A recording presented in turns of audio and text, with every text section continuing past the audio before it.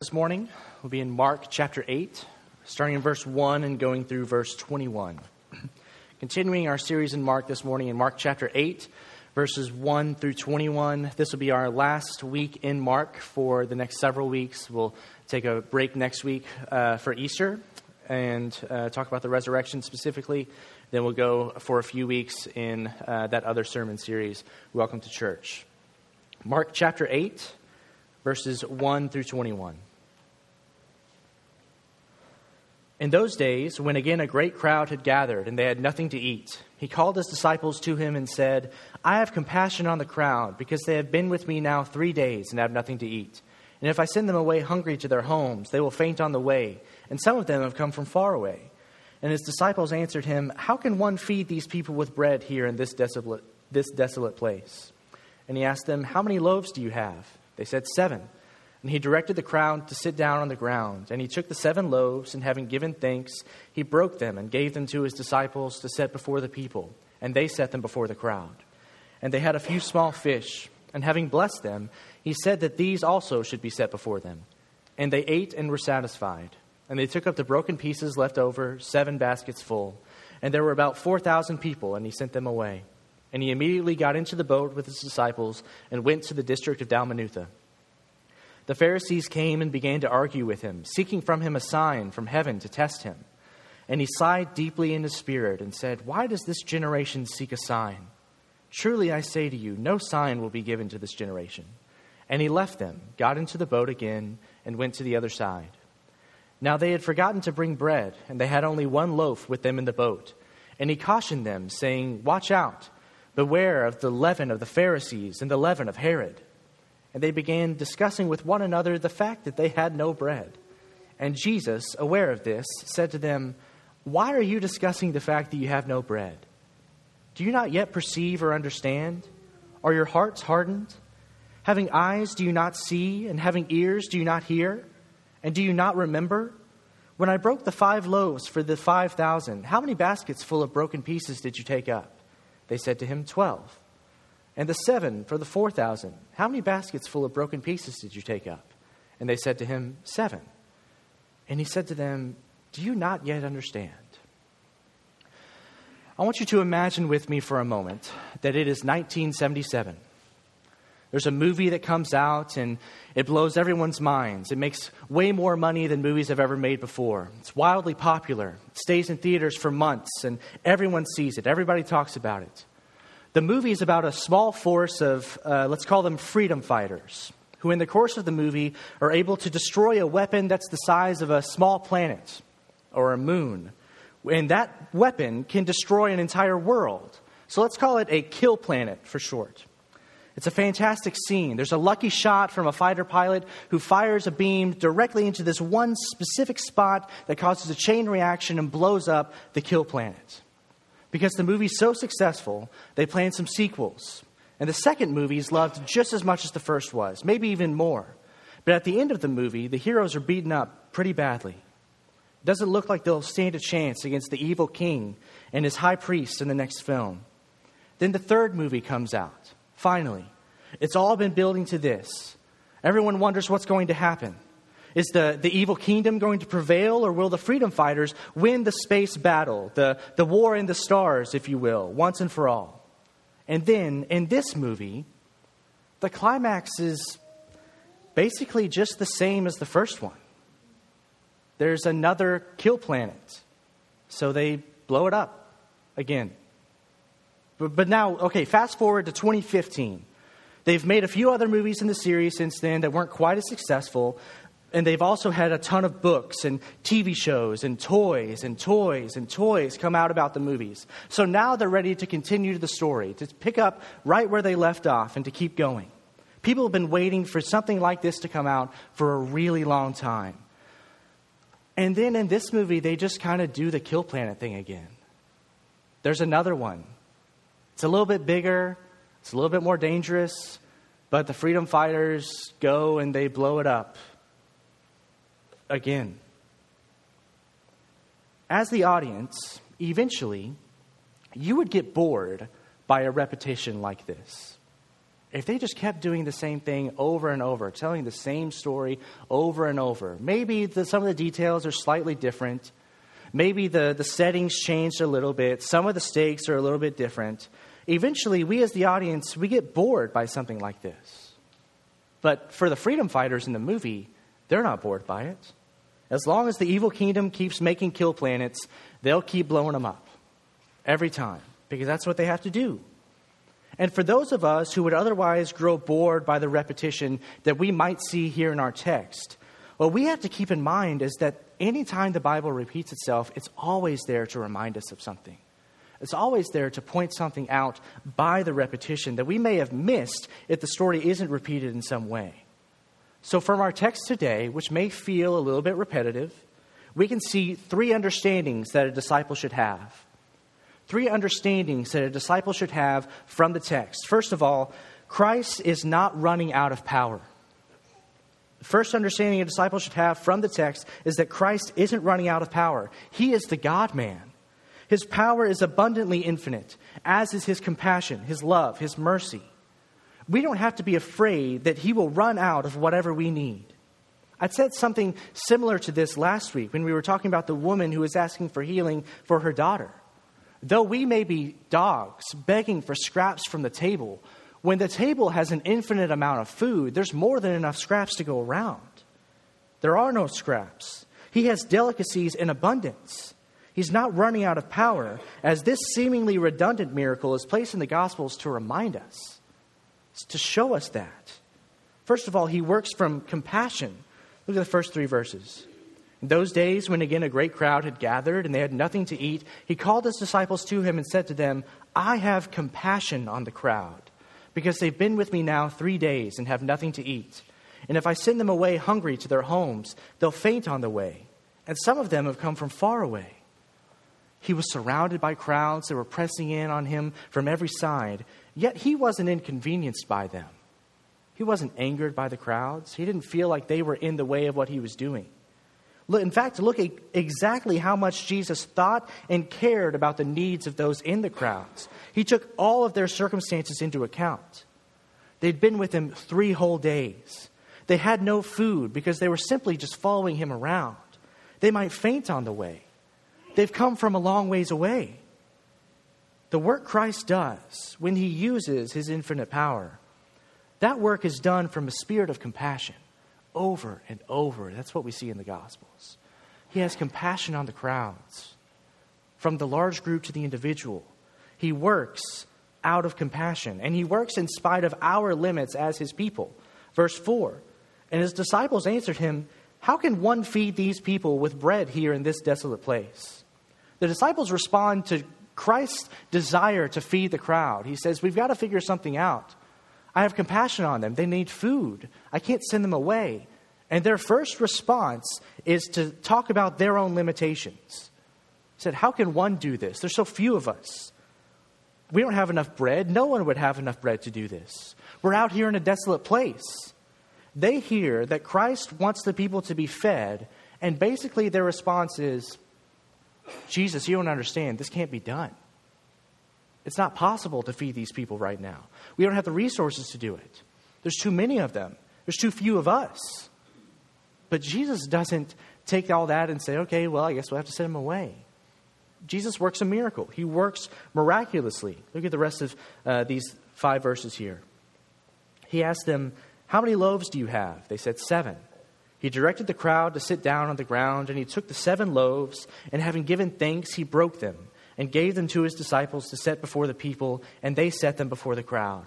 And they had a few small fish, and having blessed them, he said that these also should be set before them. And they ate and were satisfied. And they took up the broken pieces left over, 7 baskets full. And there were about 4,000 people, and he sent them away. He immediately got into the boat with his disciples and went to the district of Dalmanutha. He worked miraculously. When he exercises his infinite power, he often does so against the natural order. He is the God of miracles. As we'll see later today, we shouldn't forget this, as we often do. We shouldn't forget who he is and what he does, how he works, that he does have infinite power, that he works out of compassion, that he works in spite of our limits. And when he does so, he does miracles. It's tempting today to skip over this story in our series in Mark, right? It was like 2 or 3 weeks ago that he fed 5,000 people.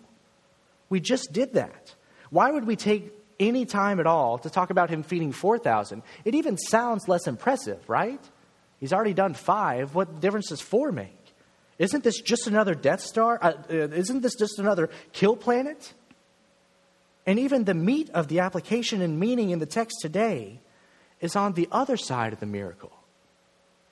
But I think the temptation to move past this text, to skip over it, to get to the other side because it feels repetitive to us, actually tells us something about ourselves.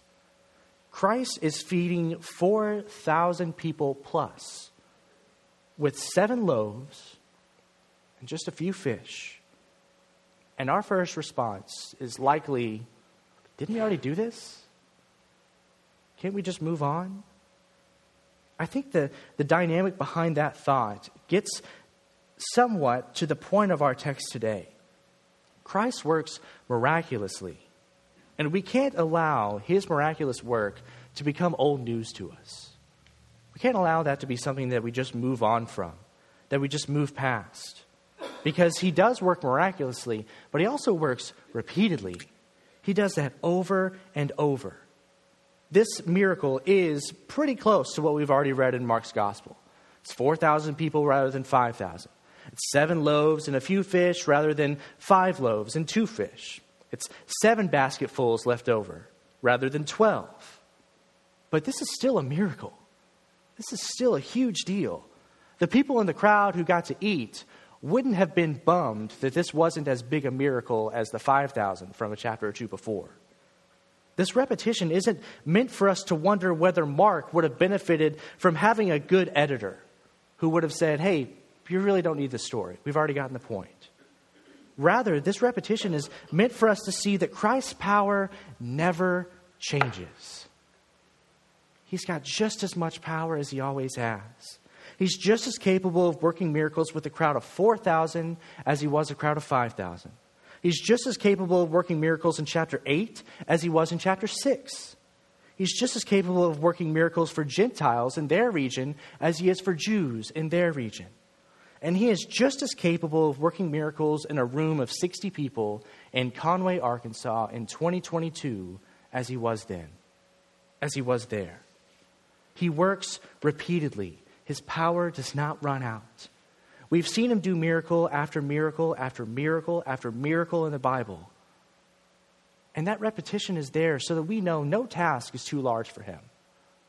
His power isn't running dry. He can still do it. He has given us all that we need to believe by his repetition. You have all you need to believe. That's the second understanding a disciple should have from this text. That you have all you need to believe. Look at verses 11 through 13. The Pharisees came and began to argue with him, seeking from him a sign from heaven to test him. And he sighed deeply in his spirit and said, "Why does this generation seek a sign? Truly I say to you, no sign will be given to this generation." And he left them, got into the boat again, and went to the other side. Mark didn't place this story, these verses, immediately after a repeated miracle of feeding the crowd by accident. He did it on purpose to show us something. He's drawing attention to the absurdity of the Pharisees' request here. They're asking for a sign. You don't need a sign. They came and began to argue with him, seeking from him a sign from heaven to test him. You don't need a sign. You have all you need to believe. They were coming and arguing with him. Jesus at this point has walked on water. He's healed the deaf. He's fed crowds of huge numbers twice. And the Pharisees think, you know what, let's go argue this guy. At some point, you have to wonder whether they weren't just evil, whether they weren't just scared, whether they weren't just wrong. Maybe they're just not very smart. They really think that this man who does miracle after miracle has shown himself to do things that no one on earth could possibly be able to do apart from the power of God. They think, let's go word fight this guy. I bet we'll get him. I bet we'll do something to make him look really foolish. How insane do they have to be? Not only are they deciding to argue with Jesus, but they're trying to test him. They're asking him for a greater sign, but he's already given them a sign. He's done countless miracles at this point, over and over. What more of a sign could they possibly need? He raised Jairus' daughter from the dead, and they say, show us something else. What else you got? What have you done for me lately? Those were the signs. That was the sign. Any one of his miracles would have been the sign. He had just fed a crowd for the second time, so much so that it's repetitious in the story. This is an encore performance. They weren't small crowds. Word would have gotten out that everybody got to eat, and that there was more food when they finished than there was when they started. How could they possibly think that they need more? Somehow what he'd done wasn't enough for them? They didn't need another sign. They needed to believe the signs they had already been given. More signs wasn't their problem. More evidence wasn't their issue. Their problem was unbelief. And it's ours too. How often do we keep waiting around, acting like we need God to give us some kind of special sign before we'll start doing what he's called us to do? Before we'll follow through in obedience to what he's already revealed to us? We have in our hands, in these scriptures, a special message from the God of the universe that is written to you, to reveal himself to you. And rather than reading it, rather than doing what it says, we so often wait around for our feelings to line up with what we know to be true. We wait around to see if we feel called, whatever that means, to do what he has explicitly told us to do. That's asking for a sign. If there's something that says I should move forward in faith and do X, and you say, I don't know, maybe I'm not being called to that. Well, if Scripture tells you to do it, what more do you need? What more of a sign would help you? To ask for a greater revelation, to ask for a clearer calling when he has already told you what is good. That's asking for signs. It's saying, God, I know that you've called me to spread your glory over the whole earth. I know I'm supposed to sacrificially love my neighbor as myself. I know I'm supposed to count everything as loss except for the glorious gain of knowing Christ as Lord. But when you wrote that, you were writing to other people, right? What do you want me to do? Where's my name in the text? I need you to tell me explicitly. I need you to write it in the clouds. I need you to tell me in my morning cereal. Because for some reason, you writing it in a book through divine revelation, which has been preserved and passed down for 2,000 years, translated from several different languages into modern English and reprinted for a very cheap price that you could buy at Walmart. That's not enough of a sign for you to do what he has called you to do. Shame on us when we ask for him to give us more. We don't need a sign. We just have to abandon our skepticism and believe. We have to trust that he's already given us enough. When we act this way, when we ask for a greater sign, what we often do is we cause him to sigh by our skepticism. Look at the beginning of verse 12. And he sighed deeply in his spirit. Such an attitude is that of the Pharisees, as us, which we have when we ask for signs rather than just being obedient. What that does is it causes the God-man here in this story to sigh deeply in his spirit. What a terrible condemnation that sentence is for us. He had compassion on the crowds. He provides new mercies for his people every morning. He is steadfastly faithful to a people who continually turn their backs on him. But now, in this text, from that question, he sighs deeply. This isn't a common, quick reaction that's just the knee-jerk response of Jesus. You don't see him sighing and just exhaling all the time throughout Scripture. This is a rare, uncommon exhalation of Christ because of the attitude of man presented to him. He not only sighs deeply, but he does so in his spirit. That's the core of Christ, the God-man, being at the point of exhaustion because of the skeptical unbelief of the people that he's come to redeem. He took on flesh to save them, and they're asking for a greater sign. We have to stop our unbelief at some point. Eventually, we have to stop asking for a greater sign because, like that generation in the text, we won't receive anything more than he's already revealed. You won't be given more than you've received already because he's given you enough. Look at the rest of that verse. Why does this generation seek a sign? Truly, I say to you, no sign will be given to this generation. Christ asks a question that seems to be rhetorical because we get no answer. We get no rebuttal from the Pharisees. And that question should break our heart to see Christ pushed to the point of having to ask it. Why does this generation seek a sign? After asking the question, he declares that this generation will have no sign that's given to them. Now, that's an odd statement, right? Because they've already received signs, haven't they? He's already revealed himself over and over and over again. His legitimacy as the Messiah is clear to anyone who's read the text up to this point. Everywhere he went, he performed miracles, and immediately people began proclaiming that he is the Messiah, to the point where he's having to say, stop talking about it. Stop telling people. Don't tell anybody what I did for you. He's trying to stifle that message from going forth, even now here in this text. But it was evident who he was to anyone who saw him, anyone who watched him. They have already received signs. And they were going to keep being given signs. He's not done performing miracles. He's going to continue performing them over and over in this gospel, which we'll see when we return to the series of Mark after Easter. They were going to continue getting signs. They had already received signs. So why did Jesus say that this generation wouldn't receive a sign? We know he's not a liar. So what does he mean when he says that? I think what he's saying is that those signs will continue to be performed right in front of them. They won't see. They won't understand. Just as he asked the disciples later on in the text, do you not yet perceive? Do you not yet understand? Are your hearts hardened? Do you not have eyes to see and ears to hear? They refuse to believe even though they've already received enough signs to warrant their belief. They don't need anything more. That's what he's saying. He's saying if you don't believe what I've already given you, more isn't going to fix your problem. We can see that pretty clearly in the Matthew account of this story, where we get an added detail to Christ's answer.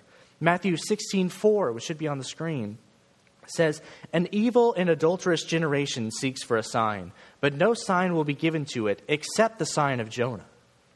He's telling them, if they don't already believe who he is based on what he's done, greater signs isn't going to do it. But they will get a greater sign. They will get the greatest sign, the sign of Jonah, who, just as he was in the belly of the whale for 3 days and rose again out of the whale into life, so will Christ. That he fell into death for 3 days and rose again to new life. Next week's Easter, when we gather together to celebrate the resurrection of Christ, to glory in him as the first fruit, the firstborn of the resurrection from the dead, we'll focus on his resurrection as the central tenet of our faith. So much so that when someone says, how do I know God exists? How do I know that he loves me? How do I know I can be saved? The resurrection is the answer to those questions. If Christ coming back to life isn't enough for us to believe, a greater, more obvious revelation of his divinity isn't going to do it.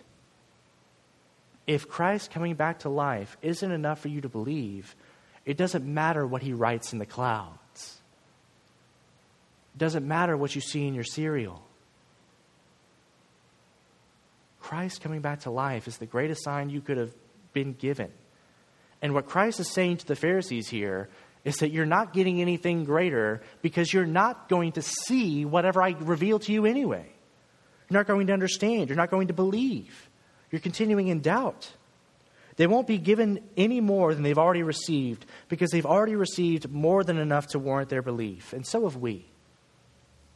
We should never forget this, that we are a people who are so quick to forget it. That's the third understanding a disciple should have from our text today, that we are quick to forget who he is. We're quick to forget him. And we often err in a lack of belief. Verses 14 and 15. Now they had forgotten to bring bread, and they had only one loaf with them in the boat. And he cautioned them, saying, "Watch out. Beware of the leaven of the Pharisees and the leaven of Herod." We often err in a lack of belief. Like the Pharisees, the disciples were lacking belief in who Jesus was.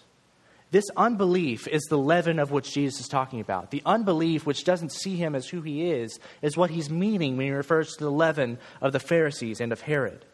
He heard their discussion and cautioned them not to fall into the same patterns, the same mindsets of the Pharisees and Herod, people who had seen Jesus and yet still lacked belief, people who failed to believe the signs that he had already given them. He wasn't speaking here of literal leaven and literal bread of the Pharisees and Herod. But his disciples thought that that's what he was talking about.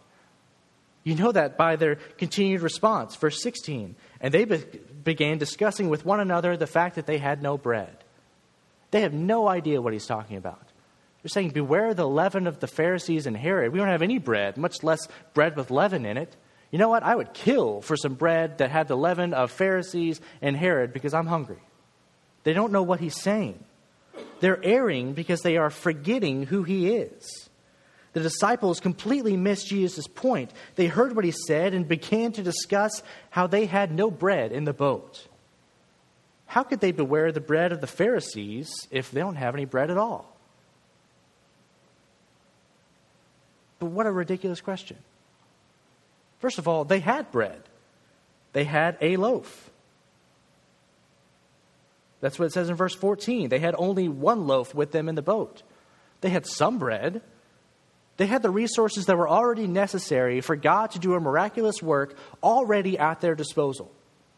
But their lack of belief caused them to overlook this fact. Do the math. The one piece of bread back in the 5,000 and the 4,000, that would have been enough to feed way more than the disciples in the boat. But they see it and say they have no bread. When they fell into the mindset of the Pharisees and Herod, as we often do, when they think that who God is and what he's already done isn't enough to affect their lives in the here and now, they're downplaying what God has already given to them, the resources he's already equipped them with. And we can so often do that same thing. We can look around and we can think about how we have so few people in this room and how there's no way for us to reach the people of Conway. Conway is so big, and our church sometimes feels so small. How could we possibly do that? We've got no bread. We've got no chance. But that's as wrong as we could be. We have us. We're more than enough to do it. Christ started his religion with 12 people, 12 disciples that he sent out. 60? That's way more than enough. That's way more than God needs to work. That's way more than God needs to reach the people of Conway. Rather than bickering over the fact that they have no bread, like the disciples, with the God-man who uses a single loaf to feed thousands, they should have trusted him. They should have understood that he is the one who has the power to work, that the one with that power is merely feet away. How ridiculous does this scene sound? Verse 16 is one of the more ironically funny texts to me in all of Mark, maybe even all of Scripture. And they began discussing with one another the fact that they had no bread. It's ludicrous, as Jesus is about to point out, for his people to be arguing among themselves over the amount of bread that they have right in front of him. But he's quick to remind them who he is. Look at the rest of the text. And Jesus, aware of this, said to them, "Why are you discussing the fact that you have no bread? Do you not yet perceive or understand? Are your hearts hardened? Having eyes, do you not see? And having ears, do you not hear? And do you not remember? When I broke the 5 loaves for the 5,000, how many baskets full of broken pieces did you take up?" They said to him, 12. "And the 7 for the 4,000, how many baskets full of broken pieces did you take up?" And they said to him, 7. And he said to them, "Do you not yet understand?" Luckily, Jesus, an infinitely better man than each of us, doesn't throw up his hands. He doesn't ditch his disciples for smarter or better men. But he's quick to remind them of who he is, even as they would rather fight and argue amongst themselves. This reminder of who Christ is and what he's done that we so desperately need is part of why I think your church attendance is so important. In addition to the worship that God is due as a church body each week, the fellowship that we have here, the chance to gather together, to grow, to learn, to share, to bring the people that we've invited in to be able to hear the gospel. In addition to all those things, what we need as the people of God is a reminder of who Jesus is. Because in more ways than we remember, we've forgotten. It's only been a week, but we're so quick to forget. We're so quick to move on. We're so quick to think about how we have no bread, while the God of miracles, the bread of life, is right in front of us. Part of my job in preaching to you every week is to make sure that you remember who Jesus is, to make sure that you remember what he's done. Because in more ways than you probably realize, you have already forgotten from the week before. Part of my job is just saying, nope, remember him. Remember what he did? He's still doing that. Remember him.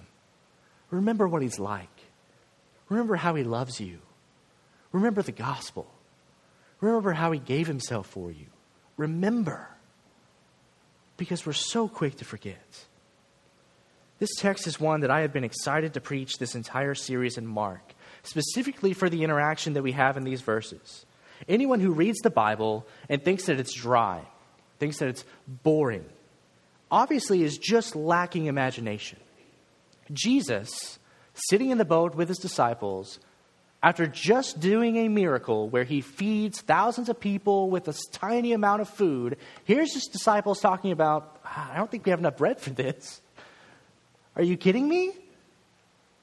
So he turns and he asks them these questions in a way that you've got to think how to point to it, but kind of a smile too. He's a little perturbed, maybe a little frustrated, but he can't help but find that it's funny that they're continuing to ask this question. Are you kidding me, guys? You're talking about how you don't have any bread? How do you not get this? This is now the third time we've had this conversation. We had it before the 5,000. We had it before the 4,000. We're having it now, and there's like 12 of you. What do you mean you don't have any bread? We've had the same conversation over and over. Jesus, the people are hungry, so feed them. But Jesus, we don't have any bread. Abracadabra, now you do. Over and over and over. How do they not get this? They did it with the 5,000, the 4,000, and that was just like 10 verses ago.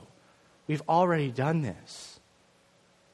Jesus has the cadence here of a man who's at the end of his rope in some ways, whose patience has been all but exhausted. But it hasn't been exhausted.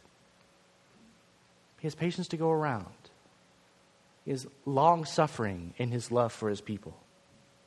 He doesn't give up on his disciples. He doesn't admonish them forever. He doesn't leave to reevaluate his relationship and think, man, I got to get some new guys. These just aren't getting it. He reminds them of his power. He continues to show them over and over, slowly and painstakingly, not only who he is, but also how good he is. Then he asks them a compassionate question, which needed no answer. We get none in this text. Verse 21. And he said to them, do you not yet understand? It's only compassion there. It's only love there. It's only a patient father with his children of, do you not yet get it? Do you not yet see my love? Do you not yet see the power that I have? That I not only have the power to feed these people, but I am willing to do it over and over and over again. He makes the connections explicitly clear to his disciples, who we have to get this message, because later in Mark chapter 8, that's when Peter finally says, Jesus, you're the Christ. You're the Messiah. You're the one who was supposed to come. You're God in the flesh. It finally sinks in. It finally hits them who he is and what he's like. He asks his people, do you not yet understand? Is who I am not yet clear to you? Is my love, compassion, power, glory, my goodness not obvious to you yet? Am I not enough to meet the needs that you have? And abundantly so. And I can't help but think that he's asking these same things of us today. We're in Mark 8. We're far enough along that we're about to take a short break in this gospel. Is the gospel of Jesus Christ not clear to you yet? Do you not yet understand? He is infinite in power, infinite in compassion, infinite in love, and all of that for the good of you, his people. Do you not yet understand? He isn't running out of power. He's given you all you need to believe. The disciples finally started to understand here in this text. And it's my prayer that we as his people today will start to understand as well. Not just to know, but to start to remember. Not just to hear, but to perceive. Not just to have eyes, but to see. That we might be his people who know who he is and trust who he is, so that whenever we have one loaf in the boat, our first response isn't to say, man, I wish we had more. Our first response is to turn to Christ and say, what can you do with this? Because he can do whatever he wants with it. He can do whatever he wants with this. We are enough to reach the city of Conway and to change it forever. Right now, in this room, these people, our resources. He can do it. Do you not yet understand? Let's pray. God, thank you for this day. Thank you for all that you've done for us, Lord. Thank you for the glorious repetition that we see in your gospel, for the reminder that we get when we read it. Thank you for showing us who you are and what you do. Thank you for having compassion and love for your people over and over and over again. For sticking with your disciples, for sticking with us. For being the kind of God who loves us in spite of our failures. Thank you for doing so much with so little. Thank you for allowing us to join you in your work. Help for us to not only see, but to perceive. To not only hear, but to understand. Help for us to know you, to love you, to trust you. And remind us of that every day. Because we desperately need to remember who you are and what you're like. In Jesus' name we pray. Amen.